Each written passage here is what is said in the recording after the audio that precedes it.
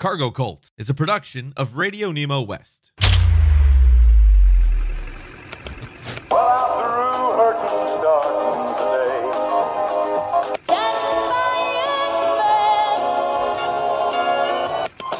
Breaker 19, this here's a rubber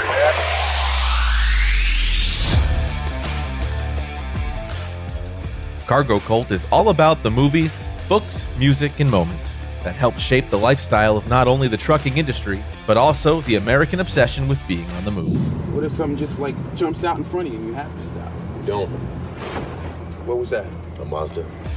Hosts Jimmy Mack and Justin Wellborn engage in a wild, free-form discussion with folks from both the transportation and entertainment worlds. I'm talking to whoever's listening out there. It's a show that's all about the journey. So far, we're doing fine. Hadn't got caught. And now your hosts, Jimmy Mack and Justin Wellborn.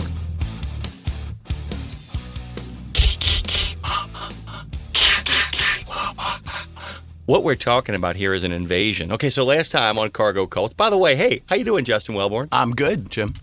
How are you? Good to see you. I'm Jimmy Mack of Sirius XM 146 Road Dog Trucking. That is Justin Wellborn. Standing here in these two shoes.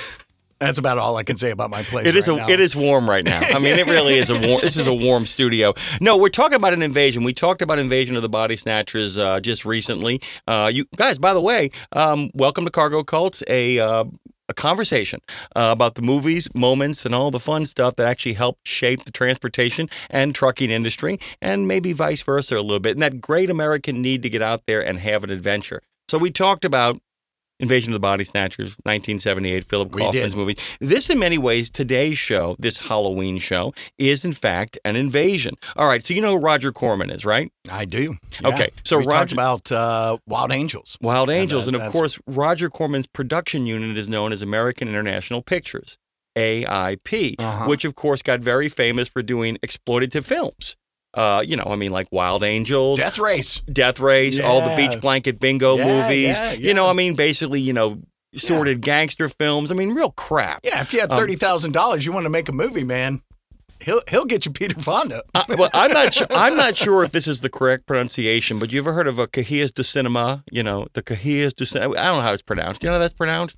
It was a French magazine that kind of celebrated film in the 50s. Oh, okay. All right. And it's where Truffaut and Jean-Luc Godard and Louis Buñuel, all those, that was their kind of old film school. They all just wrote essays kind of attacking everybody else's movies. It's their Federalist papers. Or celebrating the work of Howard Hawks. Sure. That was kind of their crash course in making movies. The unintentional film school of the 1960s, outside of UCLA and USC, was Roger Corman's AIP, American International Pictures. I mean, it's where we get Scorsese and Francis Ford Coppola and Brian De Palma and Ron Howard. I can keep on going. At some point, if you ever watch the documentary Easy Riders, Raging Bulls, or is it Raging Bulls and Easy Riders, the Peter Biskind book, Corman at some point begins to watch the movies in the early, mid-'70s and go, oh no. These guys have figured out what I do, except they have talent and money, and I'm doomed. And, of course, the gangster picture with Coppola's The Godfather. You think about all these movies that these folks would do. They'd make these movies, and they'd be much better than Corman could ever dream of. But the one thing Corman always had in his back pocket was horror. Sure. He could always do a nice old exploitative, put a knife in somebody's eye, some gore, some disgusting stuff. The three films we're talking about today, the first one in particular, put a knife in. The only kind of Roger Corman film that didn't get appropriated wasn't for a lack of trying. It was the Beach movie. John Milius tries it with Big Wednesday, and Les Summer takes a shot at it, but nobody really does to his biker movie what Easy Rider did to his biker movie, and nobody does to his gangster movie what The Godfather did. But the horror films, they take it from him. So I have a theory that actually they kill his Beach movie too, and they kill it in the first 15 minutes of Jaws.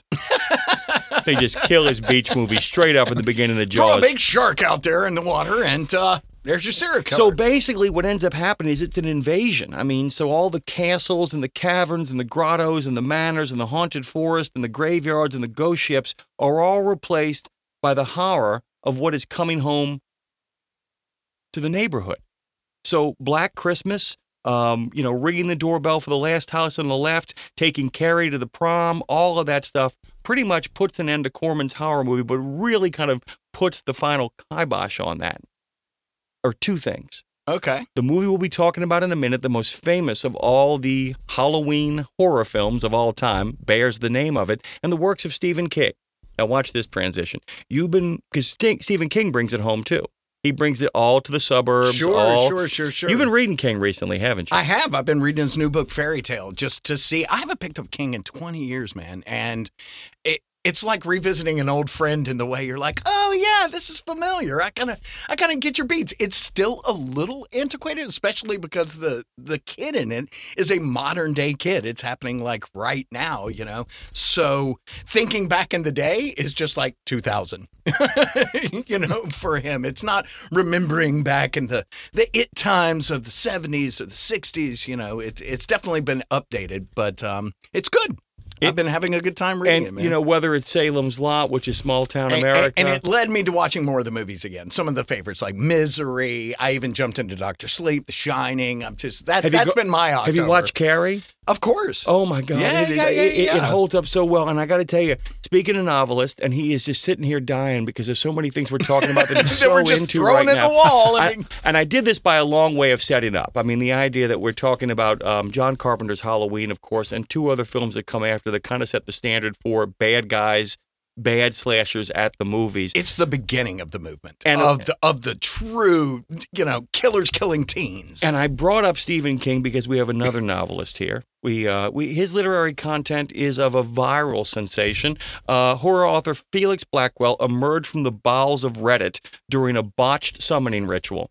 I did not write that for him. He wrote that himself. He writes novels and short stories in the horror, thriller, and fantasy genres, including The Devil's Dreams, The Cold People, and Other Fairy Tales from Nowhere, and the novel he's best known for, Stolen Tongues, currently being adapted into a feature film. Go to felixblackwell.com. And Justin, say good morning to Felix Blackwell. Good morning, Felix Blackwell. Thank you very much for having me. Dude, we're so happy to have you here, man. Thank you. And also, I did not write that bio myself. That was recommended to me by a friend of mine who wrote it when I couldn't think of what to say about myself. You really did emerge from the bowels of Reddit. The botched ritual is what really gets it, man. That just describes either several of my old relationships or several artistic ventures where you're just like, that's a big botch. She who shall not be named. I mean, that really is kind of sums up all my. I don't want to summon her. Married, if I do, boom. Before I got ruining married, things again. There are so many women that if I mention their name, I know it's Sasha, who's over in the lobby, is going to be like, "There's somebody here to see you." No, Felix is here with us. Jimmy.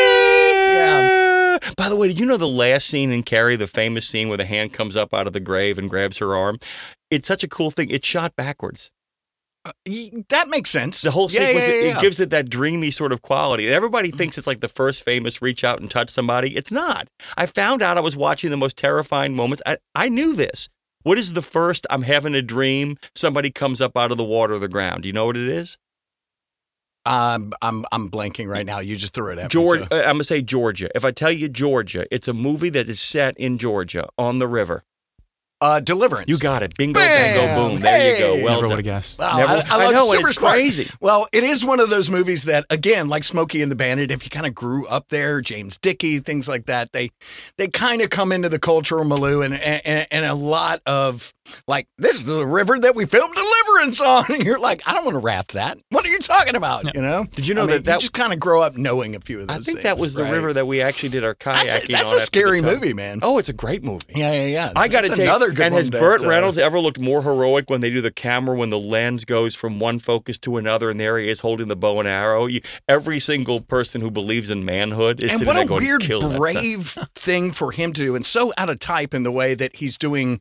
He plays the big, strong alpha male that has to take the real under. He gets hurt. He has to be taken care of. He doesn't get to be the hero of this movie that you kind of think that's what he's here for, And it's the bookish guy that really gets the, John Voight, really rises to the occasion in that. But of course, Borman is such a good filmmaker in that he really does make sure that we are moving. Isn't it funny what Voight has become? Thanks for listening to a preview of this episode of Cargo Cult. Like what you heard? Hear more from Jimmy Mack and Justin Wellborn exclusively on the SiriusXM app. Subscribe today at SiriusXM.com.